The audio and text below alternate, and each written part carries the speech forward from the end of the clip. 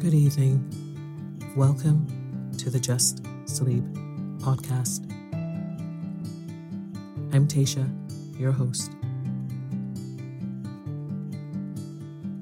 Every week, I will read you an old story to help you relax, put the stressful day behind you, and drift off to sleep.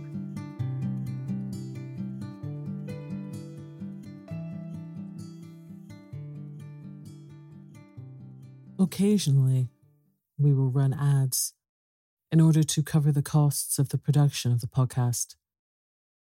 Rest assured, there will be no ads during or after the story. If you prefer an ad-free and intro-free show, you can join Just Sleep Premium. Visit justsleeppodcast.com/support for more information. Millions of people have lost weight with personalized plans from Noom. Like Evan, who can't stand salads and still lost 50 pounds. Salads generally for most people are the easy button, right? For me, that wasn't an option. I never really was a salad guy. That's just not who I am. But Noom worked for me. Get your personalized plan today at Noom.com. Real Noom user compensated to provide their story. In 4 weeks, the typical Noom user can expect to lose 1 to 2 pounds per week. Individual results may vary. Quality sleep is essential. That's why the Sleep Number Smart Bed is designed for your ever-evolving sleep needs. Need a bed that's firmer or softer on either side? Helps you sleep at a comfortable temperature? Sleep Number Smart Beds let you individualize your comfort, so you sleep better together. J.D. Power ranks Sleep Number number 1 in customer satisfaction with mattresses purchased in-store. And now, save 40% on the Sleep Number Limited Edition Smart Bed for a limited time. For J.D. Power 2023 award information, visit jdpower.com/awards. Only at Sleep Number stores or sleepnumber.com. This is Paige, the co-host of Giggly Squad, and I want to tell you about a company that I've been loving, Olive & June. Olive & June gives you everything that you need for a salon-quality manicure in one box. And if you break it down, it really comes out to $2 a manicure, which is absolutely insane. It's also so easy to get salon-worthy nails at home with Olive & June. The difference between how your nails used to look when you did them yourself and now with the Mani system is a complete game changer. The best thing about Olive & June, too, is it's a quick dry. Dries in about 1 minute, lasts for 5 days, and full coverage in up to 1 to 2 coats. Visit oliveandjune.com/perfectmani20 for 20% off your first system. That's oliveandjune.com/perfectmani20 for 20% off your first system. Flexibility is great. That's why there's yoga. Flexibility for your insurance coverage is great too. That's why there's United Healthcare Insurance Plans. Underwritten by Golden Rule Insurance Company, United Healthcare Insurance Plans offer flexible, budget-friendly coverage for medical, vision, dental, and more. One of these plans may be right for you if you're, say, between jobs, coming off your parents' plan, turning a side hustle into a full hustle, or even missed open enrollment. Want more flexibility? Find out more about United Healthcare Insurance Plans at uh1.com.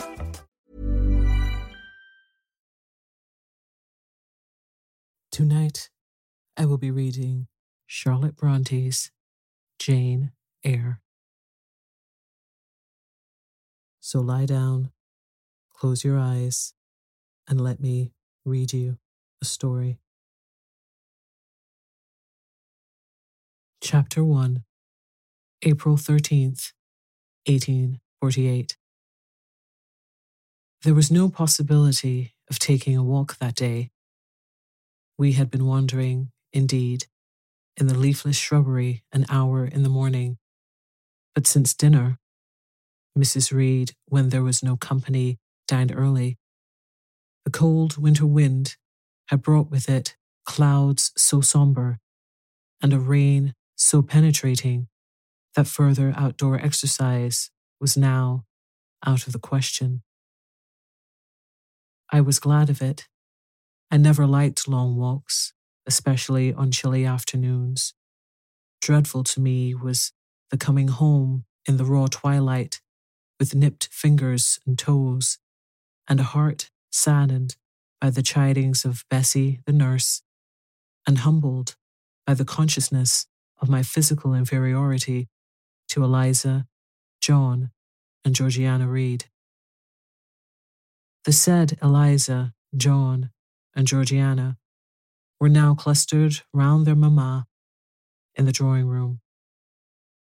She lay reclined on a sofa by the fireside, and with her darlings about her, for the time neither quarrelling nor crying, looked perfectly happy. Me, she had dispensed from joining the group, saying she regretted to be under the necessity of keeping me at a distance, but that until she heard from Bessie, and could discover by her own observation that I was endeavouring, in good earnest, to acquire a more sociable and childlike disposition, a more attractive and sprightly manner, something lighter, franker, more natural, as it were, she really must exclude me from privileges intended only for contented, happy little children. "What does Bessie say I have done?" I asked. "Jane, I don't like cavillers or questioners. Besides, there is something truly forbidding in a child taking up her elders in that manner. Be seated somewhere, and until you can speak pleasantly, remain silent." A breakfast room adjoined the drawing room. I slipped in there. It contained a bookcase. I soon possessed myself of a volume, taking care that it should be one stored with pictures. I mounted into the window seat. Gathering up my feet, I sat cross-legged, and, having drawn the red moreen curtain nearly close, I was shrined in double retirement. Folds of scarlet drapery shut in my view to the right hand. To the left were the clear panes of glass, protecting but not separating me from the dreary November day. At intervals, while turning over the leaves of my book, I studied the aspect of that winter afternoon. Afar, it offered a pale blank of mist and cloud, near a scene of wet lawn and storm-beat shrub, with ceaseless rain sweeping away wildly before a long and lamentable blast. I returned to my book, Bewick's History of British Birds. The letterpress thereof I cared little for, generally speaking, and yet there were certain introductory pages that, child as I was, I could not pass quite as a blank. There were those which treat of the haunts of seafowl, of the solitary rocks and promontories, by them only inhabited, of the coast of Norway, studded with isles from its southern extremity, the Lindness or Naze to the North Cape, where the Northern Ocean in vast whirls boils round the naked melancholy isles, a furthest Thule and the Atlantic surge pours in among the stormy Hebrides. Nor could I pass unnoticed the suggestion of the bleak shores of Lapland, Siberia, Spitsbergen, Nova Zembla, Iceland, Greenland, with the vast sweep of the Arctic zone and those forlorn regions of dreary space, that reservoir of frost and snow, where firm fields of ice, the accumulation of centuries of winters, glazed in alpine heights above heights, surround the pole and concentre the multiplied rigours of extreme cold. Of these death-white realms, I formed an idea of my own, shadowy, like all the half-comprehended notions that float dim through children's brains, but strangely impressive. The words in these introductory pages connected themselves with the succeeding vignettes and gave significance to the rock standing up alone in a sea of billow and spray, to the broken boat stranded on a desolate coast, to the cold and ghastly moon glancing through bars of cloud at a wreck just sinking. I cannot tell what sentiment haunted the quite solitary churchyard, with its inscribed headstone, its gate, its 2 trees, its low horizon girdled by a broken wall, and its newly risen crescent, attesting the hour of eventide. The 2 ships becalmed on a torpid sea I believed to be marine phantoms. The fiend pinning down the thief's pack behind him, I passed over quickly. It was an object of terror. So was the black-horned thing seated aloof on a rock, surveying a distant crowd surrounding a gallows. Each picture told a story, mysterious often to my undeveloped understanding and imperfect feelings, yet ever profoundly interesting as the tales Bessie sometimes narrated on winter evenings when she chanced to be in good humour, and when, having brought her ironing table to the nursery hearth, she allowed us to sit about it, and while she got up Mrs. Reed's lace frills and crimped her nightcap borders, fed our eager attention with passages of love and adventure taken from old fairy tales and other ballads, or, as at a later period I discovered, from the pages of Pamela and Henry, Earl of Morland. With Buick on my knee, I was then happy at least in my way. I feared nothing but interruption, and that came too soon. The breakfast room door opened. "Madame Mope," cried the voice of John Reed. Then he paused. He found the room apparently empty. "Where the dickens is she?" he continued. "Lizzie, Georgie," calling to his sisters. "Joan is not here. Tell Mamma she is run out into the rain, bad animal." It is well I drew the curtain, I thought, and I wished fervently he might not discover my hiding place. Nor would John Reed have found it himself. He was not quick, either of vision or conception. But Eliza just put her head in at the door and said at once, "She's in the window seat, to be sure, Jack." And I came out immediately, for I trembled at the idea of being dragged forth by the said Jack. "What do you want?" I asked, with awkward diffidence. "Say, what do you want, Master Reed?" was the answer. "I want you to come here." And seating himself in an armchair, he intimated by a gesture that I was to approach and stand before him. John Reed was a schoolboy of 14 years old, 4 years older than I, for I was but 10, large and stout for his age, with a dingy and unwholesome skin, thick lineaments in a spacious visage, heavy limbs and large extremities. He gorged himself habitually at table, which made him bilious and gave him a dim and blurred eye and flabby cheeks. He ought now to have been at school, but his mamma had taken him home for a month or 2 on account of his delicate health.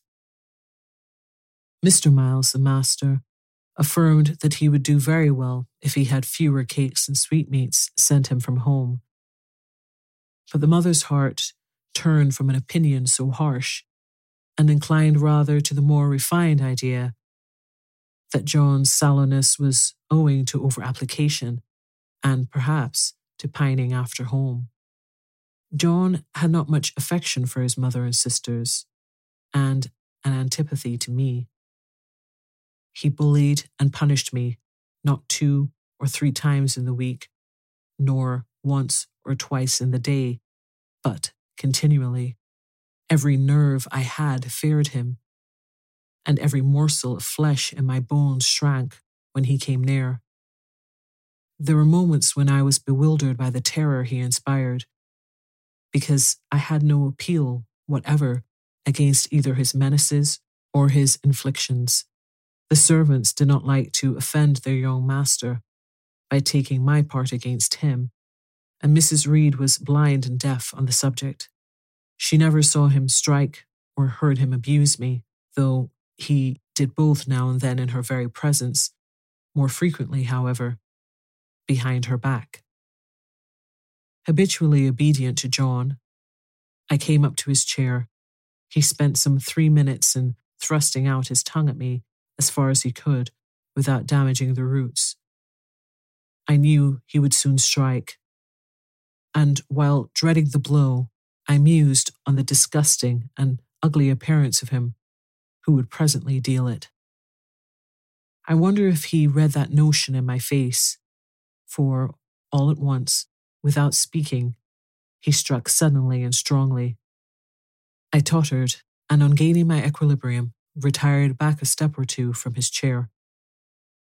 "This is for your impudence in answering Mamma a while since," said he, "and for your sneaking way of getting behind curtains, and for the look you had in your eyes 2 minutes ago, you rat."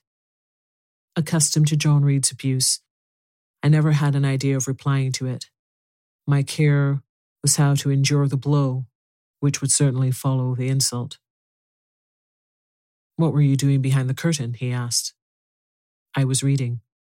"Show the book." I returned to the window and fetched it thence. "You have no business to take our books. You are a dependent, Mamma says. You have no money. Your father left you none. You ought to beg, and not to live here with gentlemen's children like us, and eat the same meals we do, and wear clothes at Mamma's expense. Now, I'll teach you to rummage my bookshelves, for they are mine. All the house belongs to me, or will do in a few years. Go and stand by the door, out of the way of the mirror and the windows." I did so, not at first aware what was his intention, but when I saw him lift and poise the book and stand in act to hurl it, I instinctively started aside with a cry of alarm. Not soon enough, however, the volume was flung, it hit me, and I fell, striking my head against the door and cutting it. The cut bled. The pain was sharp. My terror had passed its climax. Other feelings succeeded. "Wicked and cruel boy," I said, "you are like a murderer. You are like the Roman emperors." I had read Goldsmith's History of Rome and had formed my opinion of Nero, Caligula, etc. Also, I had drawn parallels in silence, which I never thought thus to have declared aloud. What?" he cried. "Did she say that to me? Did you hear her, Eliza and Georgiana? Won't I tell Mamma? But first," he ran headlong at me. I felt him grasp my hair and my shoulder. He had closed with a desperate thing. I really saw in him a tyrant, a murderer. I felt a drop or two of blood from my head trickle down my neck, and was sensible of somewhat pungent suffering. These sensations for the time predominated over fear, and I received him in frantic sort. I don't very well know what I did with my hands, but he called me rat, rat, and bellowed out loud. Aid was near him. Eliza and Georgiana had run for Mrs. Reed, who was gone upstairs. She now came upon the scene, followed by Bessie and her maid Abbott. We were parted. I heard the words, "Dear, dear, what a fury to fly at Master John. Did ever anybody see such a picture of passion?" Then Mrs. Reed subjoined, "Take her away to the Red Room and lock her in there." 4 hands were immediately laid upon me, and I was borne upstairs. Chapter 2. I resisted all the way, a new thing for me, and a circumstance which greatly strengthened the bad opinion Bessie and Miss Abbott were disposed to entertain of me. The fact is, I was a trifle beside myself, or rather, out of myself, as the French would say. I was conscious that a moment's mutiny had already rendered me liable to strange penalties, and, like any other rebel, I felt resolved, in my desperation, to go all lengths. "Hold her arms, Miss Abbott. She's like a mad cat." For shame," cried the lady's maid. Shocking conduct, Miss Eyre, to strike a young gentleman, your young master. Master? How is he my master? Am I a servant? No, you are less than a servant, for you do nothing for your keep. There, sit down and think over your wickedness. They had got me by this time into the apartment indicated by Mrs. Reed, and had thrust me upon a stool. My impulse was to rise from it like a spring. Their 2 pair of hands arrested me instantly. If you don't sit still, you must be tied down, said Bessie. Miss Abbott, lend me your garters. She would break mine directly. Miss Abbott turned to divest a stout leg of the necessary ligature. This preparation for bonds took a little of the excitement out of me. Don't take them off, I cried. I will not stir. In guarantee whereof, I attached myself to my seat by my hands. Mind you don't, said Bessie, and when she had ascertained that I was really subsiding, she loosened her hold on me. Then she and Miss Abbott stood with folded arms, looking darkly and doubtfully on my face, as incredulous of my sanity. She never did so before, at last said Bessie, turning to the Abigail. But it was always in her, was the reply. I've told Mrs. often my opinion about the child, and Mrs. agreed with me. She's an underhand little thing. I never saw a girl of her age with so much cover. Bessie answered not, but ere long, addressing me, she said, You ought to be aware, miss, that you are under obligations to Mrs. Reed. She keeps you. If she were to turn you off, you would have to go to the poorhouse. I had nothing to say to these words. They were not new to me. My very first recollections of existence included hints of the same kind. This reproach of my dependence had become a vague sing-song in my ear, very painful and crushing, but only half intelligible. Miss Abbott joined in. And you ought not to think yourself on an equality with the Mrs. Reed and Master Reed, because Mrs. kindly allows you to be brought up with them. They will have a great deal of money, and you will have none. It is your place to be humble and to try and make yourself agreeable to them. What we tell you is for your good, added Bessie, in no harsh voice. You should try to be useful and pleasant, then perhaps you would have a home here. But if you become passionate and rude, Mrs. will send you away, I am sure. Besides, said Miss Abbott, God would punish her. He might strike her dead in the midst of her tantrums, and then where would she go? Come, Bessie, we will leave her. I wouldn't have her heart for anything. Say your prayers, Miss Eyre, when you are by yourself, for if you don't repent, something bad might be permitted to come down the chimney and fetch you away. They went, shutting the door and locking it behind them. The Red Room was a square chamber, very seldom slept in, I might say never, indeed, unless when a chance influx of visitors at Gateshead's Hall rendered it necessary to turn to account all the accommodation it contained. Yet it was one of the largest and stateliest chambers in the mansion. A bed supported on massive pillars of mahogany, hung with curtains of deep red damask, stood out like a tabernacle in the centre.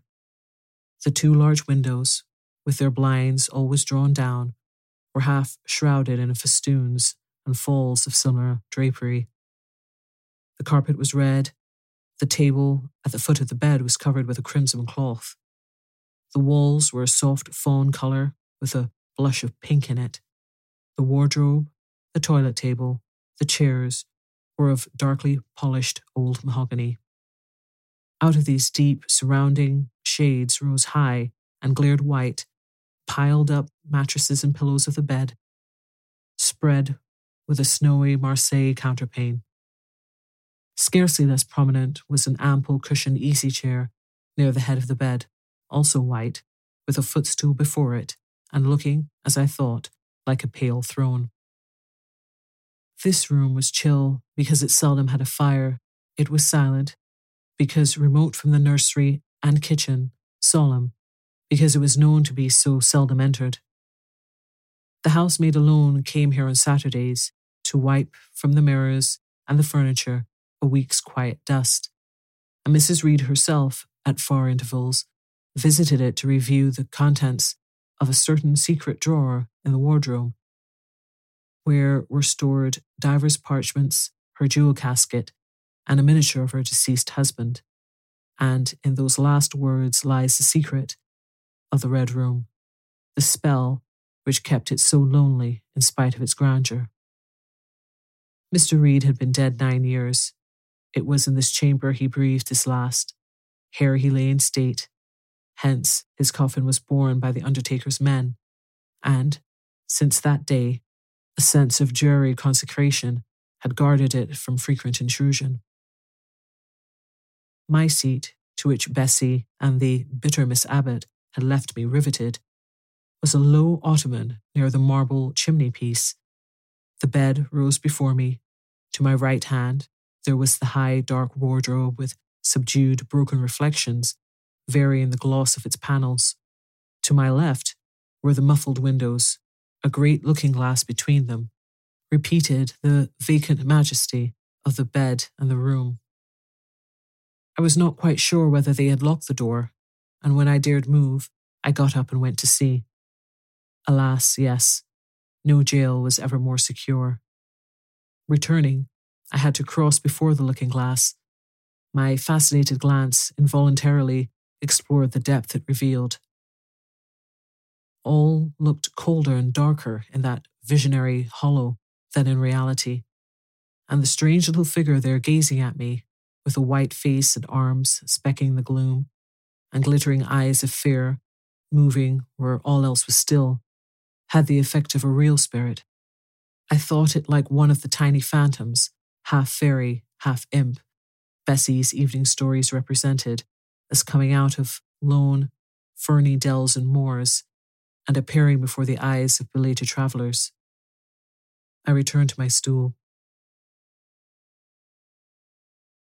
Superstition was with me at the moment, but it was not yet her hour for complete victory. My blood was still warm. The mood of the revolted was still bracing me with its bitter vigour. I had to stem a rapid rush of retrospective thought before I quailed to the dismal present. All John Reed's violent tyrannies, all his sister's proud indifference, all his mother's aversion, all the servants' partiality, turned up in my disturbed mind like a dark deposit in a turbid well. Why was I always suffering, always browbeaten, always accused, forever condemned? Why could I never please? Why was it useless to try to win anyone's favour? Eliza, who was headstrong and selfish, was respected. Georgiana, who had a spoiled temper and a very acrid spite, a captious and insolent carriage, was universally indulged. Her beauty, her pink cheeks and golden curls, seemed to give delight to all who looked at her, and to purchase indemnity for every fault.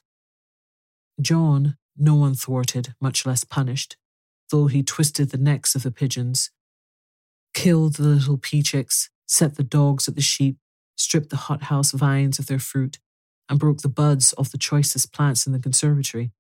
He called his mother old girled too, sometimes reviled her for her dark skin similar to his own, bluntly disregarded her wishes, not unfrequently tore and spoiled her silk attire, and he was still her own darling.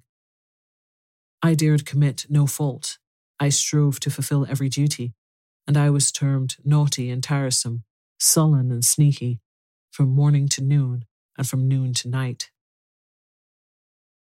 My head still ached and bled with the blow and fall I had received. No one had reproved John for wantonly striking me, and because I had turned against him to avert further irrational violence, I was loaded with the general opprobrium. Unjust, unjust, said my reason, forced by the agonizing stimulus into precocious, though transitory power.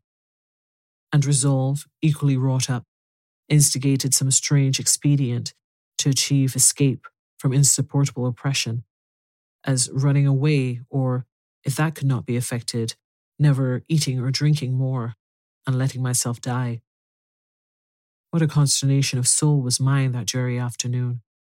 How all my brain was in tumult, and all my heart in insurrection. Yet, in what darkness, what dense ignorance was the mental battle fought? I could not answer the ceaseless inward question, why I thus suffered. Now, at the distance of, I will not say how many years, I see it clearly. I was a discord in Gateshead Hall. I was like nobody there. I had nothing in harmony with Mrs. Reed or her children. If they did not love me, in fact, as little did I love them. They were not bound to regard with affection a thing that could not sympathize with one amongst them. A heterogeneous thing, opposed to them in temperament, in capacity, in propensities, a useless thing, incapable of serving their interest or adding to their pleasure, a noxious thing, cherishing the germs of indignation at their treatment, of contempt of their judgment. I know that had I been a brilliant, careless, exacting, handsome, romping child, though equally dependent and friendless, Mrs. Reed would have endured my presence more complacently. Her children would have entertained for me more of the cordiality of fellow feeling. The servants would have been less prone to make me the scapegoat of the nursery. Daylight began to forsake the Red Room. It was past 4 o'clock, and the beclouded afternoon was tending to drear twilight. I heard the rain still beating continuously on the staircase window, and the wind howling in the groove behind the hall. I grew by degrees cold as a stone, and then my courage sank. My habitual mood of humiliation, self-doubt, forlorn depression fell damp on the embers of my decaying ire. All said I was wicked, and perhaps I might be so. What thought had I been just conceiving of starving myself to death? That certainly was a crime. Or was I fit to die? Or was the vault under the chancel of Gateshead Church an inviting bourne? In such vault, I had been told, did Mr. Reed lie buried, and led by this thought to recall his idea. I dwelt on it with gathering dread. I could not remember him, but I knew that he was my own uncle, my mother's brother, that he had taken me when a parentless infant to his house, and that in his last moments he had required a promise of Mrs. Reed that she would rear and maintain me as one of her own children. Mrs. Reed probably considered she had kept this promise, and so she had, I dare say, as well as her nature would permit her. But how could she really like an interloper not of her race, and unconnected with her after her husband's death by any tie?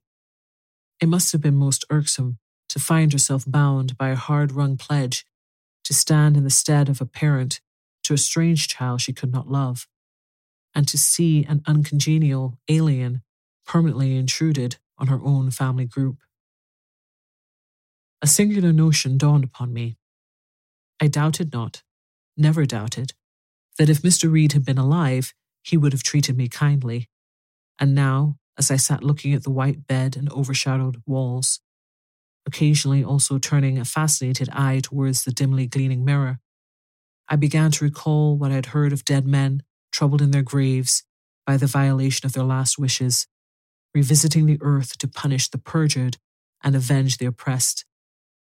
And I thought Mr. Reed's spirit, harassed by the wrongs of his sister's child, might quit its abode, whether in the church vault or in the unknown world of the departed, and rise before me in this chamber.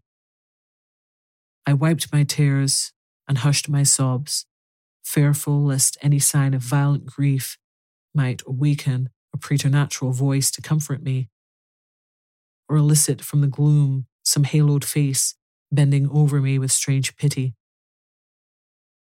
This idea, consolatory in theory, I felt would be terrible if realized. With all my might, I endeavored to stifle it. I I endeavored to be firm.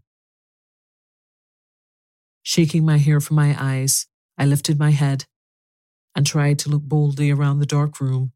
At this moment, a light gleamed on the wall. Was it, I asked myself, a ray from the moon penetrating some aperture in the blind? No, moonlight was still, and this stirred. While I gazed, it glided up to the ceiling and quivered over my head. I can now conjecture readily that this streak of light was, in all likelihood, a gleam from a lantern carried by someone across the lawn. But then, prepared as my mind was for horror, shaken as my nerves were by agitation, I thought the swift, darting beam was a herald of some coming vision from another world. My heart beat thick, my head grew hot. A sound filled my ears, which I deemed the rushing of wings. Something seemed near me. I was oppressed, suffocated. Endurance broke down. I rushed to the door and shook the lock in desperate effort. Steps came running along the outer passage. The key turned. Bessie and Abbott entered. "Miss Eyre, are you ill?" said Bessie. "What a dreadful noise. It went quite through me," exclaimed Abbott. "Take me out. Let me go into the nursery," was my cry. "What for? Are you hurt? Have you seen something?" again demanded Bessie. "Oh, I saw a light, and I thought a ghost would come." I had now got hold of Bessie's hand, and she did not snatch it from me.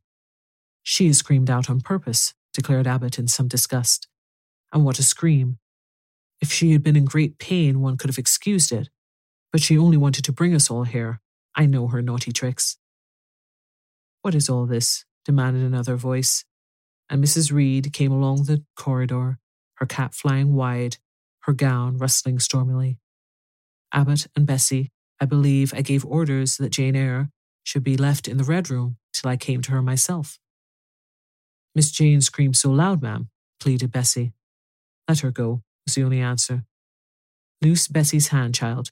You cannot succeed in getting out by these means, be assured. I abhor artifice, particularly in children. It is my duty to show you that tricks will not answer. You will now stay here an hour longer, and it is only on condition of perfect submission and stillness that I shall liberate you then." "Oh, aunt, have pity. Forgive me. I cannot endure it. Let me be punished in some other way. I shall be killed if— Silence. This violence is also most repulsive." And so, no doubt, she felt it. I was a precocious actress in her eyes. She sincerely looked on me as a compound of virulent passions, mean spirit, and dangerous duplicity. Bessie and Abbott having retreated, Miss Reed, impatient of my now frantic anguish and wild sobs, abruptly thrust me back and locked me in without further parley. I heard her sweeping away, and soon after she was gone, I suppose I had a species of fit, and consciousness closed the scene.